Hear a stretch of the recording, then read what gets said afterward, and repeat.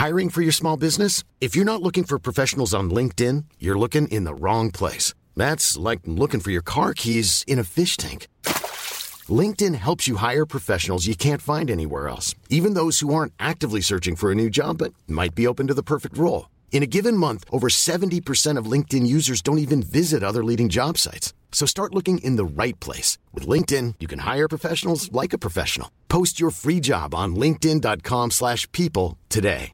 Cool fact, a crocodile can't stick out its tongue. Also, you can get health insurance for a month or just under a year in some states. United Healthcare short-term insurance plans, underwritten by Golden Rule Insurance Company, offer flexible, budget-friendly coverage for you. Learn more at uh1.com.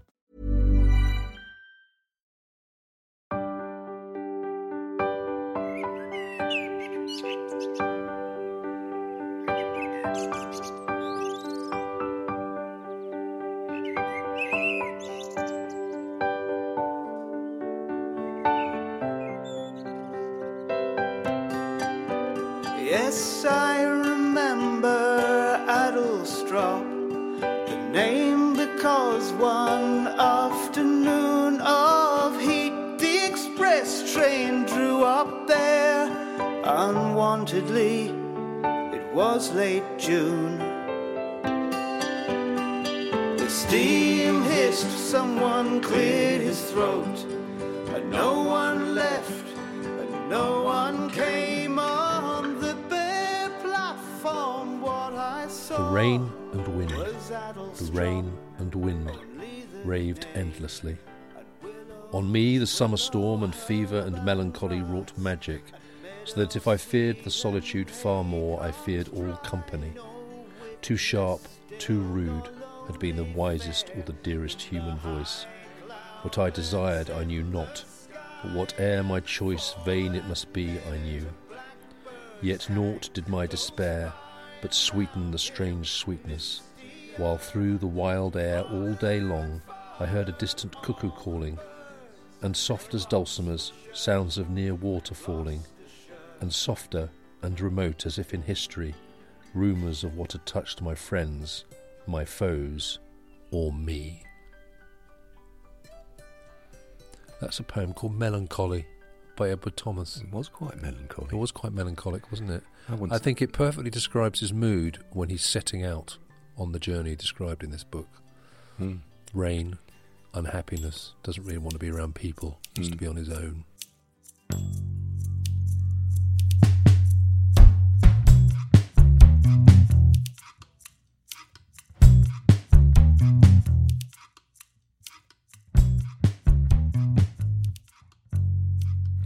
We have to say welcome and say what we're talking about now, don't we? I'm feeling a bit gloomy. Am I saying welcome? No, I'll do it. Go on. But I need to just do a handbrake turn and go, welcome to the Curiously Specific Book Club, the podcast that's curiously specific about dates and locations in well-known books. Every episode we take a book out into the wild to see if the world of fiction, or in this case the world of non-fiction, matches up with the real world. Hello, my name is Tim Wright. I'm a digital writer and a producer of immersive experiences. My name's Lloyd Shep and I'm a writer and a digital producer. This is a first of 3 episodes we're going to be doing about poets. Yes. Can poetry be curiously specific? Yeah. We're starting with a book which is not in itself a poem, or is it? It's a book called In Pursuit of Spring by Edward Thomas. Edward Thomas is obviously very well known now as a poet. When he wrote this book, he was not yet a poet. He hadn't written any poetry. He was a critic, an essayist. He had lots of opinions about poetry. Knew his poetry inside out. Yeah. Was not a happy man. Was very depressed. Thought his creative spirit was being stifled by one thing and another. Mm-hmm. So he sets out on a bike ride. And I think you're going to tell us where he goes. Well, this is what he says he does. He says, this is the record of a journey from London to the Quantock Hills, to Nether Stowey, Kilve, Crocombe and West Bagborough, to the high point where the Taunton Bridgewater Road tops the hills and shows all Exmoor behind, all the Mendips before, and upon the left the sea, and Wales very far off. It was a journey on or with a bicycle. The season was Easter, a March Easter.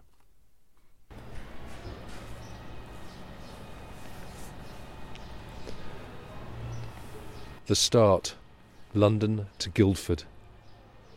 I had planned to start on March the 21st, and rather late than early, to give the road time for drying. The light arrived bravely and innocently enough at sunrise, too bravely, for by 8 o'clock it was already abashed by a shower. There could be no doubt that either I must wait for a better day, or at the next convenient fine interval I must pretend to be deceived, and set out prepared for all things. So at 10 I started, with maps and sufficient clothes to replace what my waterproof could not protect from rain. Wow. Well, we've got the maps. We got the maps. We've got the weather. It's nearly 10. It's nearly 10. And we're in the right place, aren't we? We're outside 61 Shellgate Road in just off Battersea Rise. Yes. In Clapham. That's right. And it's the childhood home, and intermittently home throughout his later years, of Edward Thomas. There's a nice blue plaque. There is a nice blue plaque. There's also a rather smart bronze plaque by the front door promoting the services of an aesthetic medicine practitioner. Ooh. Is that a cosmetic surgeon, do we think? No, it's something a bit more advanced than cosmetic, isn't it? It's the aesthetic. And you're a country boy. Yeah. That bird that we can hear, that's not a chaffinch, right? Well, it's nice of you or to chiff say. chaff, rather. It's not a chiff chaff. It's not a chiff chaff. So it's not the first sign of spring. Yeah. No. But what it is, I don't know. I couldn't tell you. To be honest, I think it's probably a tit. Okay. Well, more likely. One more to add. There's 2 tits with them on the mics and 1 more tit in the tree. So we are here to start our, frankly, rather exciting adventure in pursuit of spring. Yes. By Edward Thomas. Yes. Some debate for me about. It's good to have a bin lorry around where we start. There is one poem where he talks about having to try and listen to the bird song, but being drowned out by the sound of men and machines. Yeah. So that's exactly what's happening here. I thought we might start with a poem. I think that would be rather lovely. I think we should read a poem everywhere we stop. Okay. Well, since we're going on the road, I thought I would read a bit of Roads. Yes. Roads. I love roads. The goddesses that dwell far along invisible are my favourite gods. Roads go on while we forget, and are forgotten like a star that shoots and is gone. On this earth 'tis sure, we men have not made anything that doth fade so soon, so long endure. The hill road wet with rain in the sun would not gleam like a winding stream if we trod it not again. Performed beautifully to the accompaniment of the local dust cart. I feel Edward Thomas would be happy with that. I think we've had birds, we've had poems, and we've had lorries, and we've had rubbish. It's quite a good start. It's all a good start to be in London. This is actually his dad's house, his family house. His dad's house. He spent his childhood here, right? He talks about Wandsworth Common quite a lot in this section of the book, actually. Yeah. Because he rides out from here, doesn't he, up to Bolingbroke Grove. Yeah. And then along and around Wandsworth Common. Yeah. And up to Burntwood Lane, which is a route we're going to follow. And he talks about Wandsworth Common rather disparagingly. He does. And he talks about the pond as being something that kind of rises and falls. I don't think he liked Clapham. There's a point in the book where he says that the worst people in the world are the crowds of people in Clapham Junction. Well, to be fair, he says the worst crowds are at Clapham Junction. I think he said the worst but people I think he in means the world. people. I think he means people. I think he means his dad. Because his means dad he didn't get on with, right? No. So it's not very countryside-y, but I'm not surprised he wanted to get out. That's another lorry. Yeah. The noise... Well, we got the weather right as well, because the first day or two of the book are dominated by rain, right? It's very showery. He keeps getting wet. Yeah. It's very showery today. We're a bit later than he was. Yeah. Well, it's April the 14th we're leaving. So we're leaving nearly a month after him. No, 3 weeks after 3 weeks after him. So we've got cherry blossom. And we've got the birds, and we've got global warming. So we're ahead of him. Well ahead of him. We're ahead of him in spring, in terms of chasing spring. And we're not on bikes. We're we're in a rather nice car. Nice car. So we're going to drive now through South London and out towards the southwest. I want to take us to our first trees Oh, first trees. Yeah. How many trees have you got? I'm looking when you forward say to- the first tree. He talks a lot about trees, and I want to go and find some oaks in Ashted. Ooh, that's a good idea. I think there's a lone robin that calls There from is. one of the trees. So hopefully we'll find a robin as well. Okay, you better be. I hope he's not making all this up.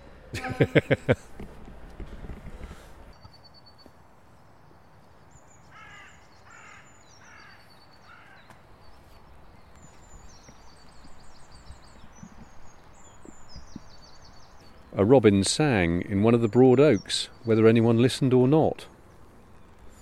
On the opposite side of the road, that is to say on the left, the common had given way to Ashted Park.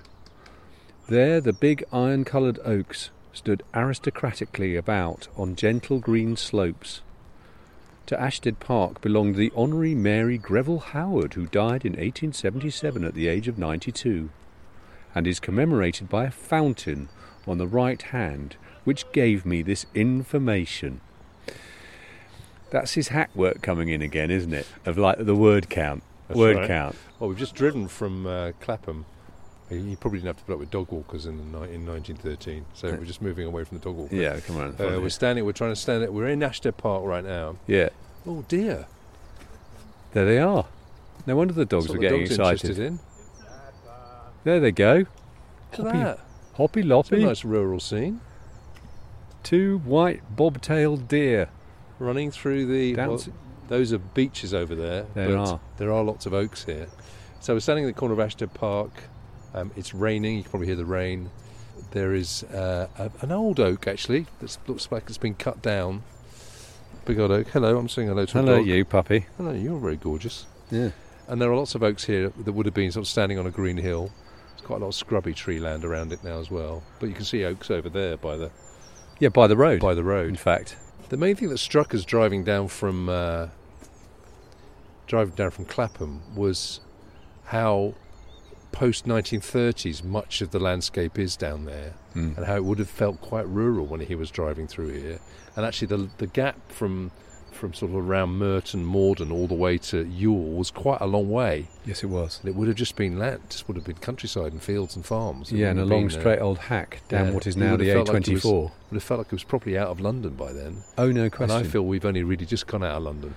Now we've come through Epsom. Yeah, the first sort of villagey bit we got to was Ewell, actually. That seemed like a proper old village. Yeah. This is a poem called March. Now I know that spring will come again, perhaps tomorrow. However late, I've patience after this night following on such a day. While still my temples ached from the cold burning of hail and wind, and still the primroses torn by the hail were covered up in it, the sun filled earth and heaven with a great light, and a tenderness, almost warmth, where the hail dripped, as if the mighty sun wept tears of joy. What I'm liking is that we had bin men in the background of the first poem, and we've got dog walkers shouting in the background of the We're second. very much still in London, aren't we? I think it's good. It's good. I think it's sort of like that's the reality of where poetry takes place. So we're well on our way now. We are. We've probably come about 15 miles, I would say. I'm going to say something about Epsom that again he's already going on about nature and rural Idyll, but Epsom in 1913, you get a train down here and lots of townies would be down here picnicking by the Epsom, getting some Epsom salts and going to the waters there. And going to the horse races. And I think it was rather and I think the locals found it that there was a lot of rowdy behaviour down here. Oh, okay. People came down here to have a On day rowdy trips. time on a day trip. Oh, right. So it wouldn't have been that quiet. It probably would have been a bit shouty. Okay. Just saying. Interesting. But he's coming down on a Good Friday. Well, that's what, Good Friday would have been a day they'd be doing that, right? That's right. I think Although the weather's not great, is it, in the start of the book? So maybe people have not come out in quite such numbers. they can still go to the baths. Yeah. the horrible mineral bath, slightly decaying, Yeah. smelly mineral bath. So from here, we are going to continue to make our way down towards Guildford via Dorking and Leatherhead. Yes. We're going to drive round Box Hill Yes. along the River Mole. Oh, we're in the Mole district We're now. in the Mole district. We're heading for the Hogs back to Farnham. We're going to stop at a place called Puttenham. Puttenham. right on top of the Hog's Back, which is mentioned in the book. Excellent. I'm hoping we'll find a car park up there, because now it's an A road.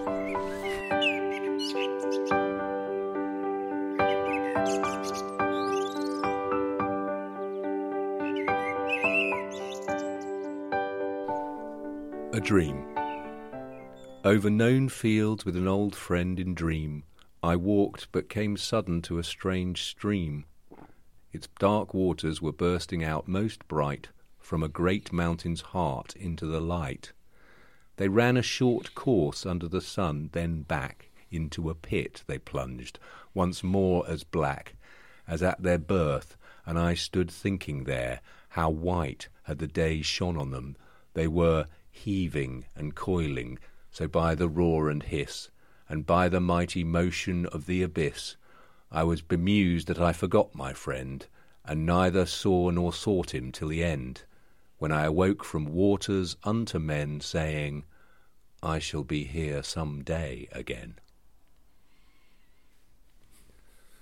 Very nice.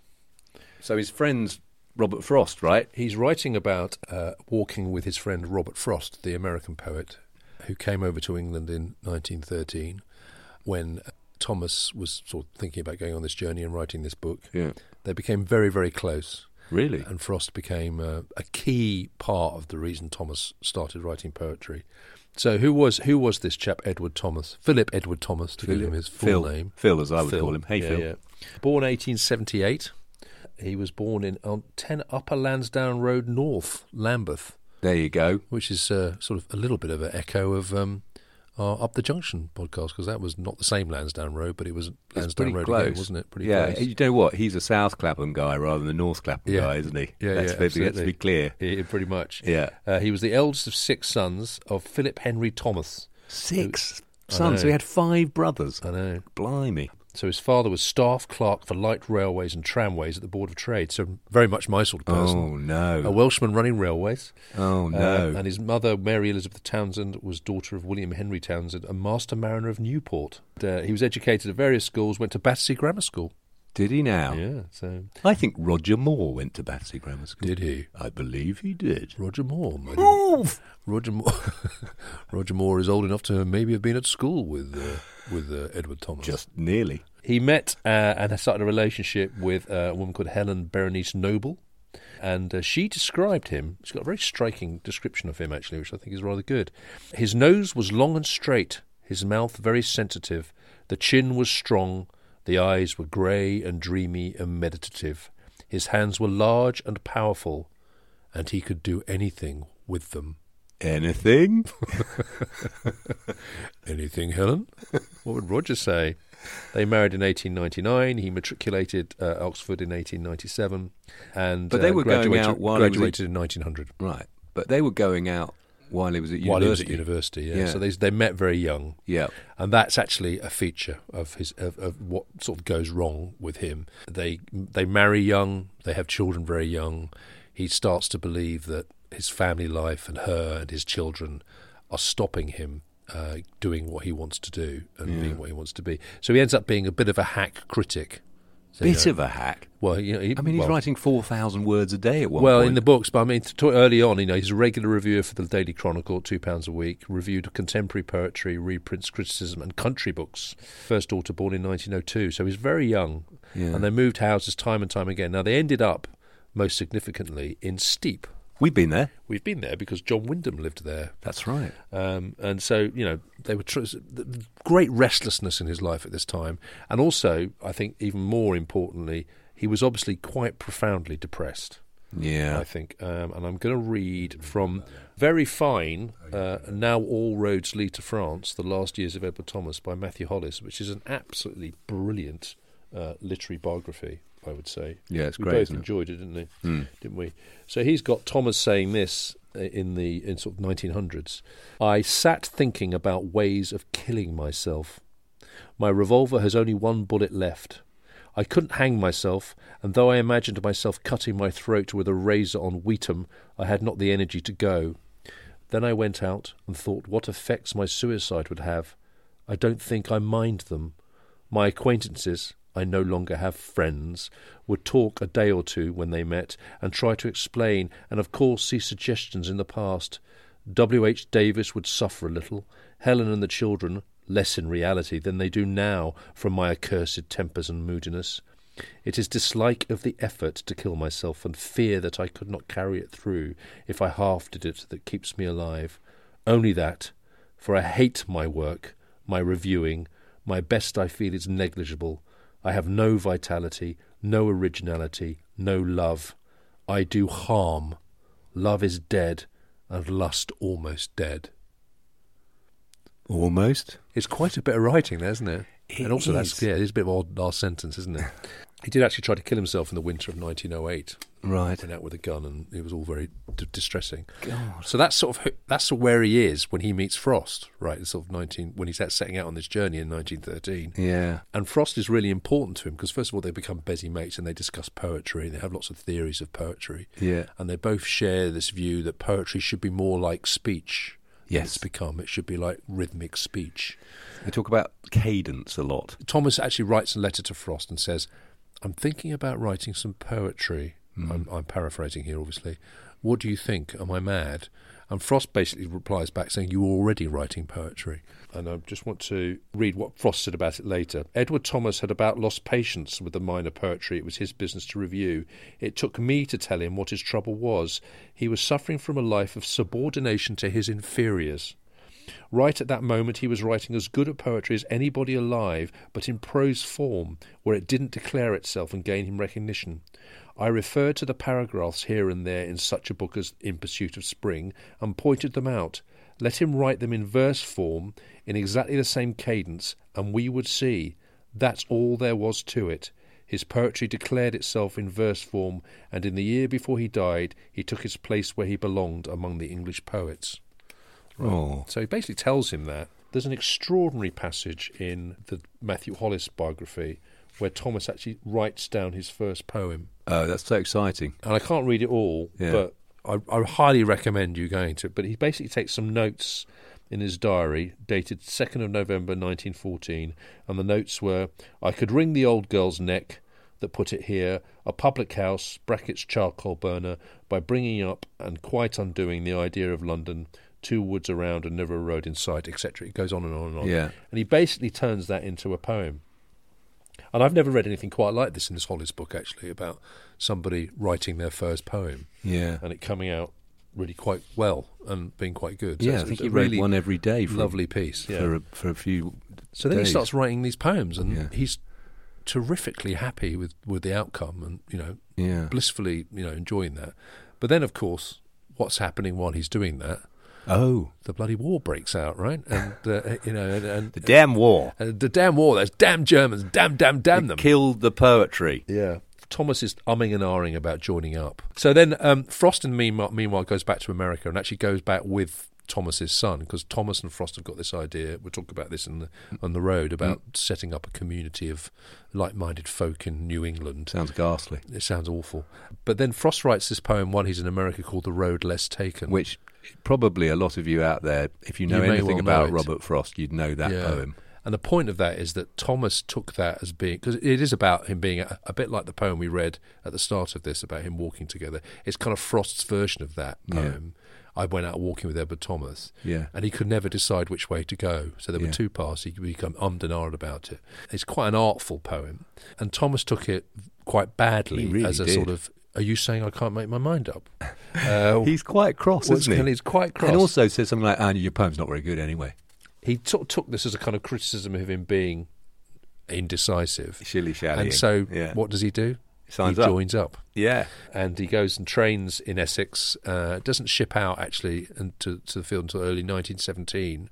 No. And then is killed almost instantly in the shelling, the first day shelling at Arras. Yes. That never lives to see his poetry come out in print, because he comes out under under his a own pseudonym. name. He had under a pseudonym, and he published some under a pseudonym, which I think but did then come out. his first poetry anthology is published after he died. That's and obviously right. his reputation just grows and grows and grows and grows and grows. Well, I think the Ted poems Hughes are rather good. Doesn't Ted Hughes call him the father of us all or something? Yes. So he's seen to be an influence on Well, I think he's an all the influence great- on one particular type of poet, and we'll come on to Poetry Wars later okay. on. Yeah. But that's broadly speaking. Well, you've done a fine job Thomas's there. arc. I hardly had to say anything. It's just wonderful. I could just sit back, have my cup of tea, listen to you talk about Edward Thomas. I enjoyed that very much. Well, we're going to head off back out on the road. Yeah. We're going to be high over the hills above Guildford on the Hog's Back. Oh, where yeah. We found a cafe, a caravan, and a Durex wrapper. Very poetic. You're a poet. Two roads diverged in a yellow wood, and sorry I could not travel both and be one traveller. Long I stood and looked down one as far as I could to where it bent in the undergrowth, then took the other as just as fair, and having perhaps the better claim because it was grassy and wanted wear. Though as for that, the passing there had worn them really about the same, and both that morning equally lay in leaves no step had trodden black. Oh, I kept the first for another day, yet knowing how way leads on to way, I doubted if I should ever come back. I shall be telling this with a sigh somewhere ages and ages hence. Two roads diverged in a wood, and I took the one less traveled by, and that has made all the difference.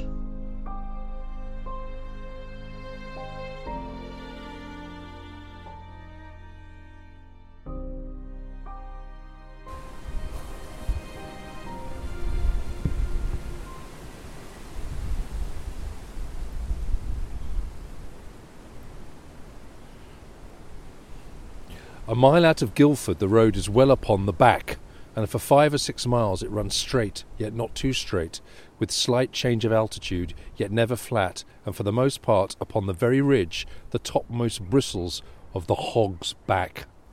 The ridge, in fact, has in some parts only just breadth enough to carry the road, and the land sinks away rapidly on both hands, giving the traveller the sensation of going on the crest of a stout wall, surveying his immense possessions northward and southward.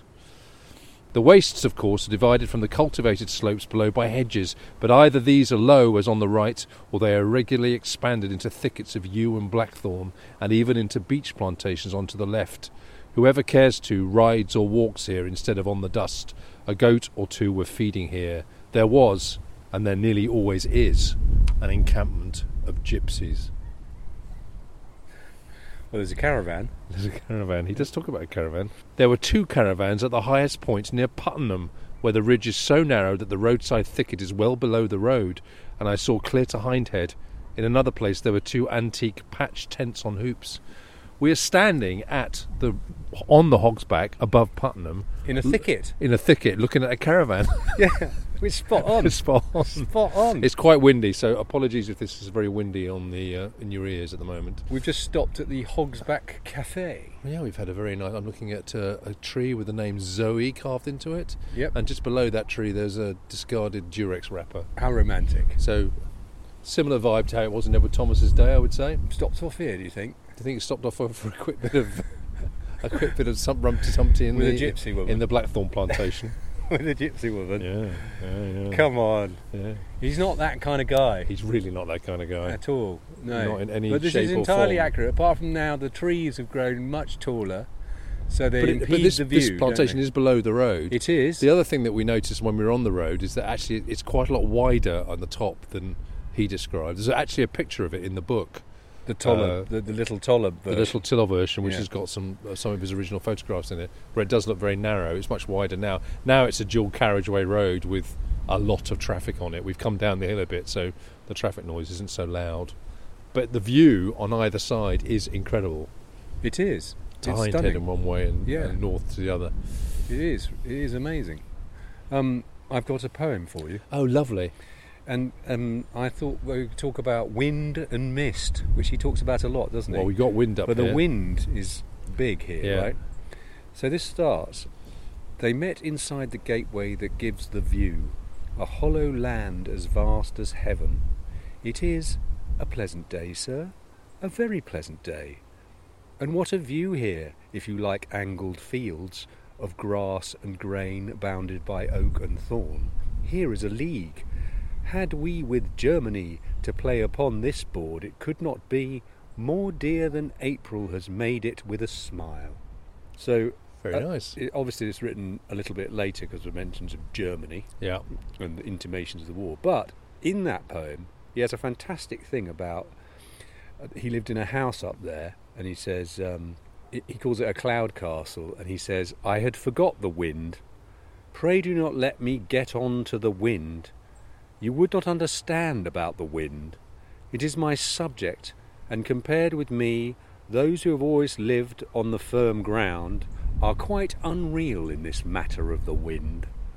There were whole days and nights when the wind and I, between us, shared the world, and the wind ruled, and I obeyed it and forgot the mist."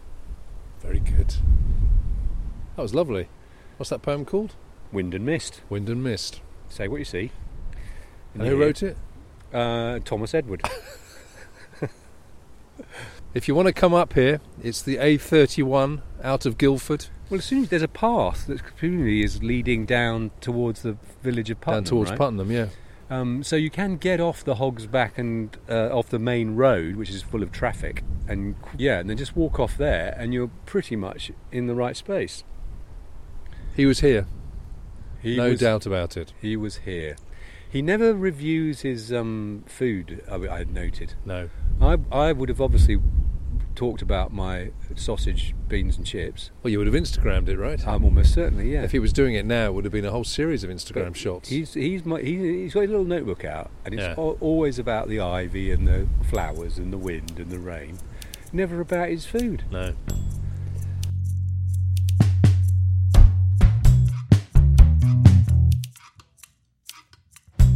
You're listening to the Curiously Specific Book Club, the podcast that is curiously specific about dates and locations in well-known books.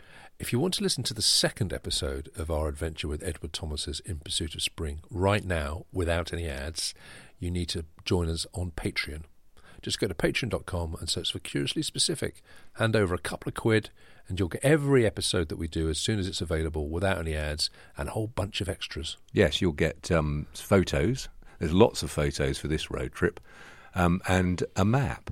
This is a good one. Yeah, because it's fallen to you to do this map, which is probably one of the most complicated maps you could think of. Well, I'm on a roll with my maps now. Oh, come on! After Rue, one of our premium subscribers, one person said a nice thing, and now suddenly nice you're good at maps. God. Tim is the artist, and mine are more prosaic. Yeah, so I'll do a prosaic map about poetry. Yeah, I've had no compliments for my maps. So for £5, you can join us on our Discord server, where everyone is telling me how good my maps are. No, one person is. One person. And we have really great conversations about books we might do, conversations that spin out of books that we've done, and general bookie chit-chat. Otherwise, we'll see you in a week for the second part of this episode. But meanwhile, we should go back to the podcast. Back to the podcast. I'm Sandra, and I'm just the professional your small business was looking for. But you didn't hire me because you didn't use LinkedIn Jobs. LinkedIn has professionals you can't find anywhere else, including those who aren't actively looking for a new job, but might be open to the perfect role, like me. In a given month, over 70% of LinkedIn users don't visit other leading job sites. So if you're not looking on LinkedIn, you'll miss out on great candidates like Sandra. Start hiring professionals like a professional. Post your free job on linkedin.com/people today. Here's a cool fact. A crocodile can't stick out its tongue. Another cool fact, you can get short-term health insurance for a month or just under a year in some states. United Healthcare short-term insurance plans are designed for people who are between jobs, coming off their parents' plan, or turning a side hustle into a full-time gig.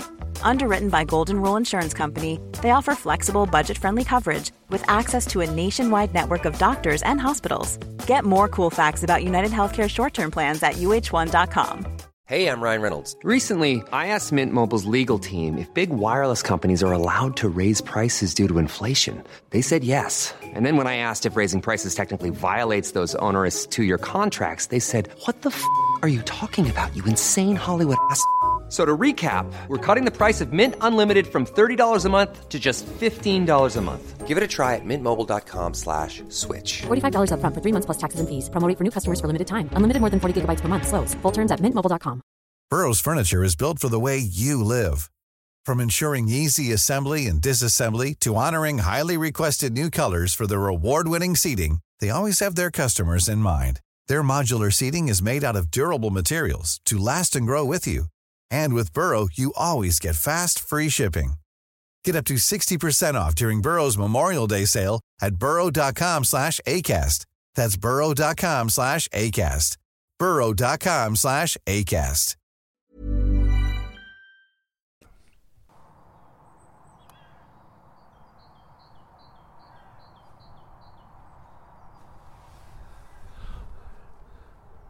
A low wall on a bank separated it from the road, and where a footpath had to pass the wall, the stile was a slab of stone pierced by 2 pairs of footholes, approached up the bank by 3 stone steps. It was here at 11 that I first heard the chiff-chaff saying, "Chiff chaff, chiff chaff, chiff chaff, chiff." See, this is our take 3 of this recording, because we've both been on the useless. first one, I didn't have my recorder turned on. On the second one, you didn't have your turned on. And your chiff-chaff impression is getting worse. You know, in the recording studio, sometimes you do loads of takes of something, and then you go, why don't we listen to the one we did at the first take? And everyone goes, oh yeah, that's quite good actually. Well, you can't, because it wasn't being recorded. It's lost in the wind. You have to remain mythical. Your mythical bird impressions. Did you hear the chiff-chaff, listener? So the first time we recorded, there was no chiff-chaff. The second time there was, but quite faint. The third time, it's come nearer. It's like it's getting closer, going. Well, because it's trying to find a mate, and it's discovered one because of your chiff-chaff. Your amazing chiff-chaff impression. I'm going to get hit in the back of the head by a chiff-chaff any minute. I'm looking forward to more bird impressions from you, and I'm hoping they get better. Well, so we are sitting, to quote Edward Thomas, next to a red church tower among elms and black-flamed cypresses. Perfect. It's exactly right. Upper Froyle. Yeah. It's exactly right. We're in the right place. But this is he comes here after Farnham. We came through Farnham on the way down from Hog's Back. Nightmare. Absolute nightmare. One-way system from hell, combined with a southeast water road closure. But he definitely hears a chiff-chaff here, and we did too. I mean, that's quite good, isn't it? That was fate that we both screwed up on the recording there, because that was meant to be. That was the ghost of Edward Thomas going, just hang on a minute, lads. There'll be a chiff-chaff along in a minute. Yeah, as long as it was a chiff-chaff. I feel there's going to be a listener out there who's going to say to us, look, you idiot, that's not a chiff-chaff. Well, I'll play it to my friend Dan, and he's very good on birds. Yeah. And he will tell me whether or not that was a chiff-chaff. If he says it's not, I'm just going to ignore him. I'll pretend I hadn't spoken to him. Edward Thomas notoriously, I think, when people gave him notes about his poems, tended to say, thanks very much, but I'm not changing it. Yeah, really did, yeah. I'm not changing it. No. He sent the first package off to Harold Munro, didn't he? The poetry, whatever. And he said, I don't think I like this, I don't like that. And he's like, well, I'm not changing it. That's what it is. Yeah. Fair play to him. Oh, right, fair enough, yeah. Do you want a poem? Well, this would be the third time I've heard it. I might get better. Well, unlike my chiff-chaff. Okay. I get better, you get worse. You've warmed up. Okay, you're going to read us a lovely poem now. Yeah, it's going to be by Thomas, Edward, poet. Yeah, it's called I Never Saw That Land Before. Okay. I think it's got something about this landscape in it. Take it away, maestro. I never saw that land before, and now can never see it again. Yet, as if by acquaintance hoar, endeared by gladness and by pain, great was the affection that I bore to the valley and the river small, the cattle, the grass, the bare ash trees, the chickens from the farmsteads, all helm hidden, and the tributaries descending at equal interval. The blackthorns down along the brook, with wounds yellow as crocuses, where yesterday the labourer's hook had sliced them cleanly, and the breeze that hinted all, and nothing spoke. I neither expected anything, nor yet remembered, but some goal I touched then, and if I could sing what would not even whisper my soul as I went on my journeying, I should use, as the trees and the birds did, a language not to be betrayed, and what was hid should still be hid, excepting from those like me made, who answer when such whispers bid. Very good. So he's communing with nature. It's the best yet. Just as we are now. There we are. The birds have a language not to be betrayed. Yeah, very good.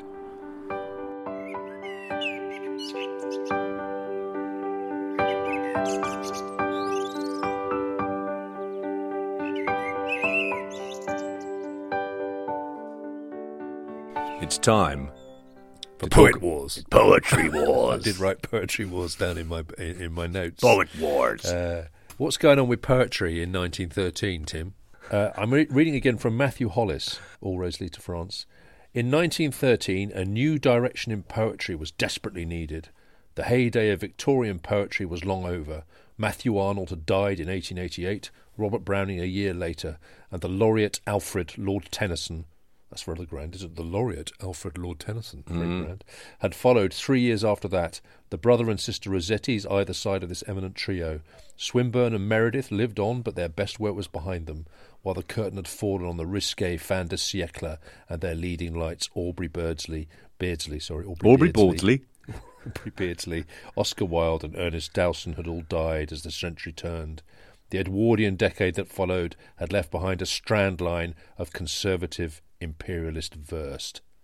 Hollis starts his book actually at the opening of the Poetry Bookshop in Bloomsbury. Oh, yeah. And is that in January?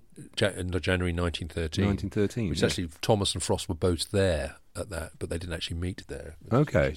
So Frost goes there to try and meet some English poets. It's quite a big deal, the Poetry Bookshop, isn't it? Because it also publishes lots of poetry as well as they meetings, published right? the Georgians or the Georgian poets. Which was, so basically, this guy Harold Munro, who founded the Poetry Bookshop, came up with this concept of the Georgian poets, who were people like Rupert Brooke.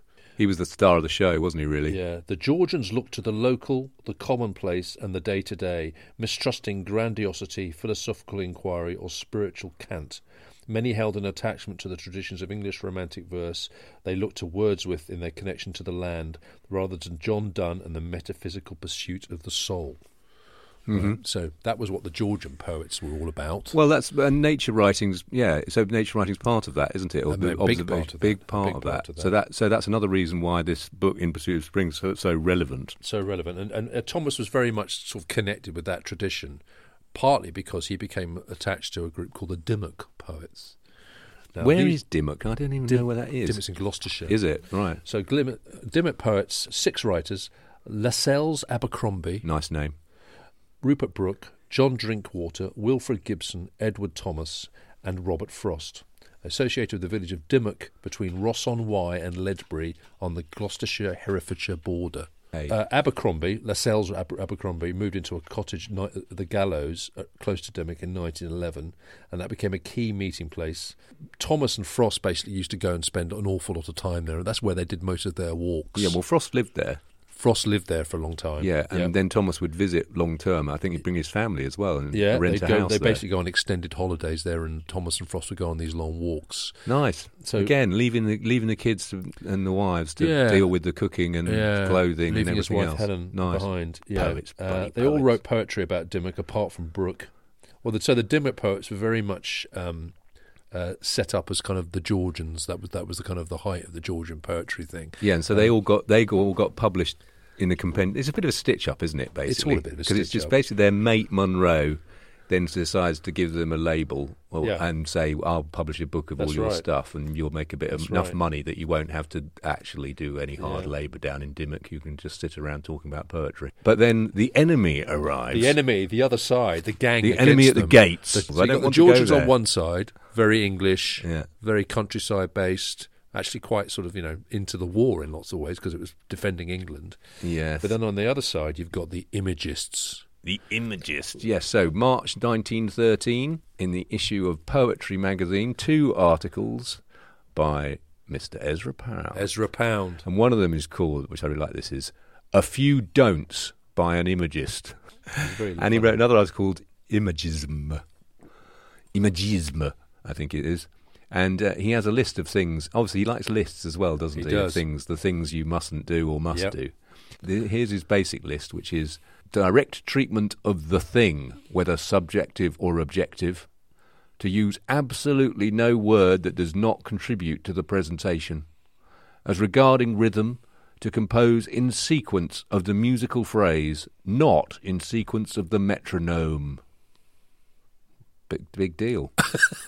I can't argue with any of those. What's your point, Ezra? I like this. I found that the French academic René Toupal said, it is more accurate to consider imagism not as a doctrine, nor even a poetic school, but as the association of a few poets who were for a certain time in agreement on a small number of important principles. Yeah, but I think you could probably say the same about the Georgians, right? Small number of poets in agreement. I mean, the main thing they had in common was, writing about nature and being published by Harold Monroe. But I feel like that, that's you and me down the pub talking about football, isn't it? We could call it footballisme. Footballisme. It's an association of a few punters who for a certain time in agreement on a small number of important footballing principles. Yeah. So that's the poetry situation in 1913 when Thomas comes along. Yeah, so who won that battle, do you think? I think the interesting thing about all that, I think there's two things I want to say about that. One is it's quite clear that Thomas and Frost transcend those kind of labels. Rather spurious labels, and become their own thing. Yeah. Thomas in particular very quickly. Yeah. He started writing poetry in 1914. Yeah. And he's dead by 1917. The other thing I want to say about it is that the shadow kind of falling all over this when you look back at it from here is T.S. Eliot, who's kind of like, he's already met up with Pound in London.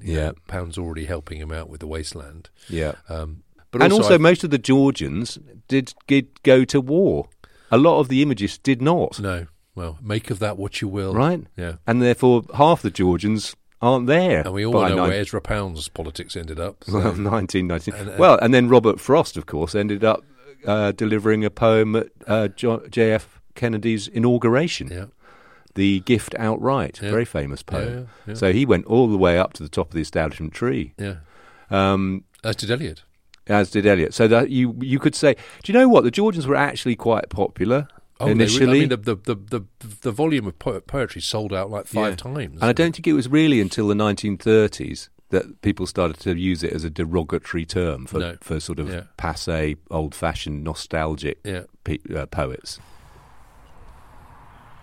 On Saturday evening, a marsh tit and a robin alone seemed to have anything to do with them. Nevertheless, I went contentedly on between mossy banks, hedges of beech, rhododendrons, and woodlands of oak, beech and larch, which opened out in one place to show me the fern and pine of Ganger Common. Now, this is the bit that was of interest. This is the bit that Robert Frost, when he read it, said... write it out as verse. Yes, said, if and you break this you're up... a poet. Yeah, you're a poet. That's exactly it. It's this. The earth was quiet, dark and beautiful. The owl was beginning to hunt over the fields, while the blackbird finished his song. Pleasant with a yellow road, the roadside bramble and briar hoops, the gravel pits and gorse at corners. But the sky was wild, threatening the earth both with dark clouds impending and with momentary wan gleams between them, angrier than the clouds. Is that poetry? It is poetry. And it's brought us to this place. It doesn't describe what I'm looking at. No. So we're standing on the... is it Gangan Sports Park or something? Ganger Sports Park. Yeah. We think this is where the common was. Yeah. It's now been converted into odd landscape, really. On the far side, there's some new housing. Then there's a sports centre with artificial football pitches and a couple of rugby pitches, and then new plant trees everywhere, and then some kind of, I suppose, slightly wandering pathways going through it. It's an attempt to make a kind of public utility out of a big open space, so to be applauded, I would say. But it's not by any means poetic.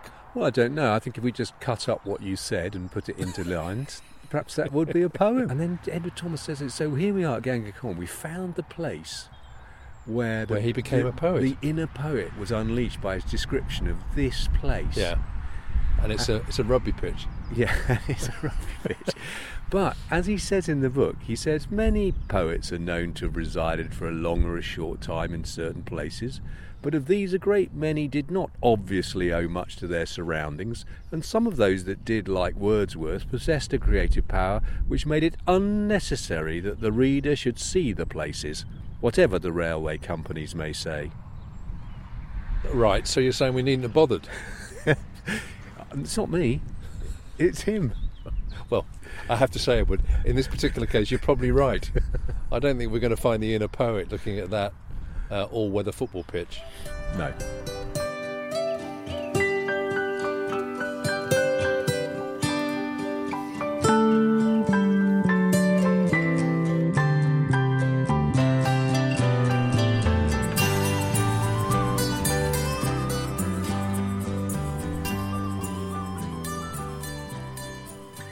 Yes, I remember Addlestrop.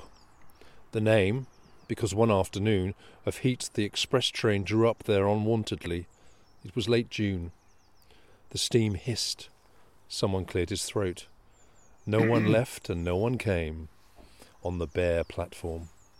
What I saw was Addlestrop, only the name, and willows, willow herb and grass, and meadow sweet and haycocks dry, no whit less still and lonely fair than the high cloudlets in the sky. And for that minute a blackbird sang, close by, and round him, mistier, farther and farther, all the birds of Oxfordshire and Gloucestershire. Nice. Nice. We're on a railway station. We are at a railway station. With lots of bird sounds. With bird sounds. But it isn't Addlestrop. It's not in Gloucestershire. But it is a railway station with an Edward Thomas connection. It really is, isn't it? Are you going to explain to us why it has an Edward Thomas? Well, I should tell you, listener, it's Mottisfont and Dunbridge. Not a bad title for a poem. That's right. Yeah, you went for Addlestrop instead. You went for Addlestrop instead. Yes, I remember Mottisfont and Dunbridge. Yes. No, it doesn't scan. No. Well, it doesn't have that cadence. I think Addlestrop may have had better memories for him than this. He's in the pouring rain, and he's looking for somewhere to stay the night. Yeah, so he's pushed on against the wind and rain to the Bear and Ragged Staff. We saw that. Yep. A bigger inn that claimed to have accommodation for cyclists, but no, it does not. It was raining, hailing and blowing furiously, but they could not give me a bed. They directed me to the Mill Arms at Dunbridge, and looking across from the station, there indeed is the Mill Arms. The Mill Arms. Country pub and Dunbridge. dining, as we have to say these days. Crossing the Test by Kimbridge Mill, the half-drowned fields smelt like the sea. We went across there, didn't we? Yeah. And I turned sharply northwestward. The wind helped me, and I was now at a third inn. And they informed me that I could by no means have a bed. Now, so luckily a train was just starting which would bear me away from Dunbridge to Salisbury. I boarded it, and by 8 o'clock I was among the people who were buying and selling fish and oranges to the accompaniment of a much chaffing but no bad temper in Fish Row. Brilliant.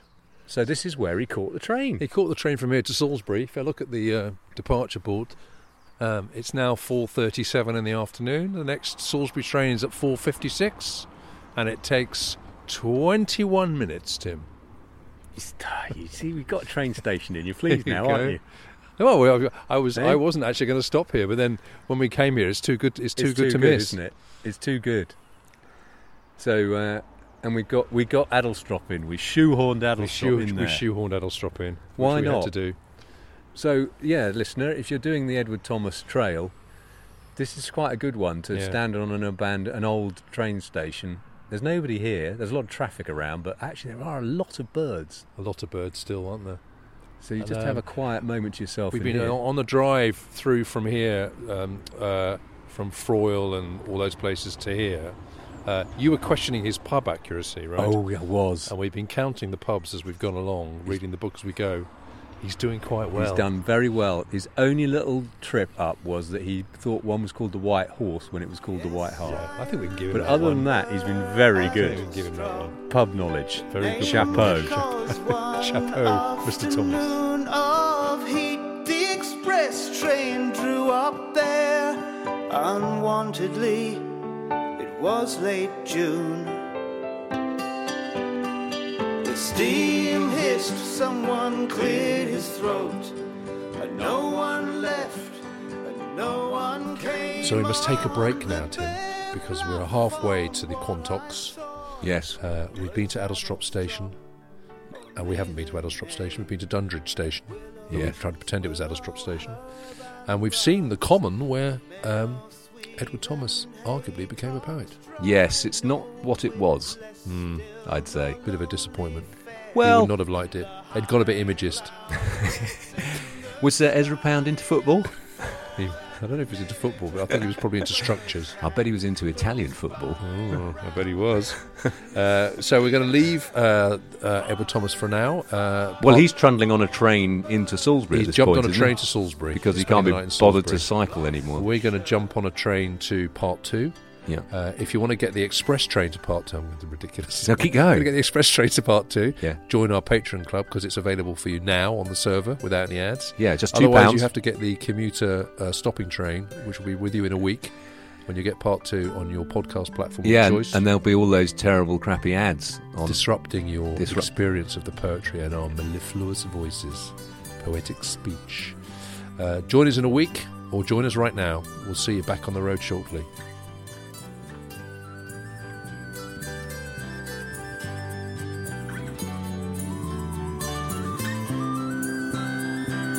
Willows, willow, herb and grass, and meadows sweet and haycocks dry. No witless still, nor lonely fair,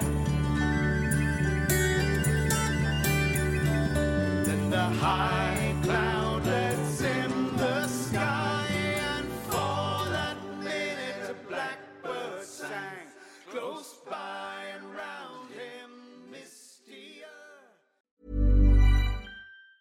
Planning for your next trip? Elevate your travel style with Quince. Quince has all the jet-setting essentials you'll want for your next getaway, like European linen, premium luggage options, buttery soft Italian leather bags, and so much more. And is all priced at 50 to 80% less than similar brands. Plus, Quince only works with factories that use safe and ethical manufacturing practices. Pack your bags with high-quality essentials you'll be wearing for vacations to come with Quince. Go to quince.com/pack for free shipping and 365-day returns. Hey, it's Paige DeSorbo from Giggly Squad. High quality fashion without the price tag. Say hello to Quince. I'm snagging high-end essentials like cozy cashmere sweaters, sleek leather jackets, fine jewelry, and so much more. With Quince being 50 to 80% less than similar brands. And they partner with factories that prioritize safe, ethical, and responsible manufacturing. I love that. Luxury quality within reach. Go to quince.com/style to get free shipping and 365-day returns on your next order. Quince.com/style.